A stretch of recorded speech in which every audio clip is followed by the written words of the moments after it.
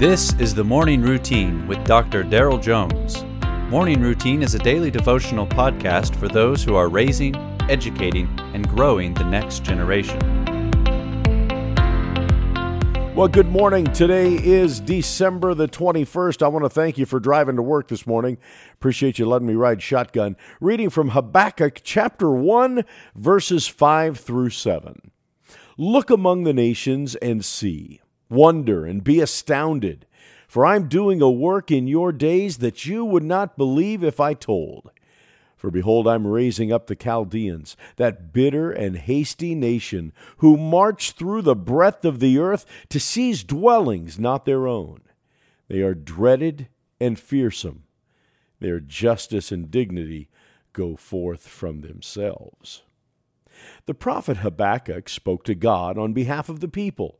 The book details 3 calls and responses between the prophet and the Lord, with the first detailing Israel's lament under King Jehoiakim's rule. Under his kingship, there was violence, injustice, and oppression. Though Habakkuk's concern is understandable, the Lord assures Habakkuk that he is in control. Today's passage details that response from the Lord as he tells Habakkuk, I'm doing a work in your days that you would not believe if I told. This unbelievable work will begin with the judgment against God's people for their transgression, but eventually followed with their salvation and restoration.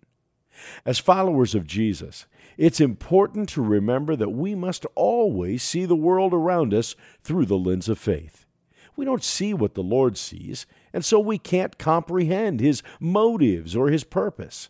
Although we can't see the future, we can have confidence that a good and sovereign God is working in the world. When you don't understand why you're in a predicament that you're in, never forget God is working. When you're facing difficult challenges, God is working. When tragedy strikes, God is working. God has a plan that includes us, but isn't always apparent to us. Only through the lens of faith can we remember that the Lord hears our prayers and cares for us. He's always working in and through us for His glory and for our good. Take courage in a trustworthy God.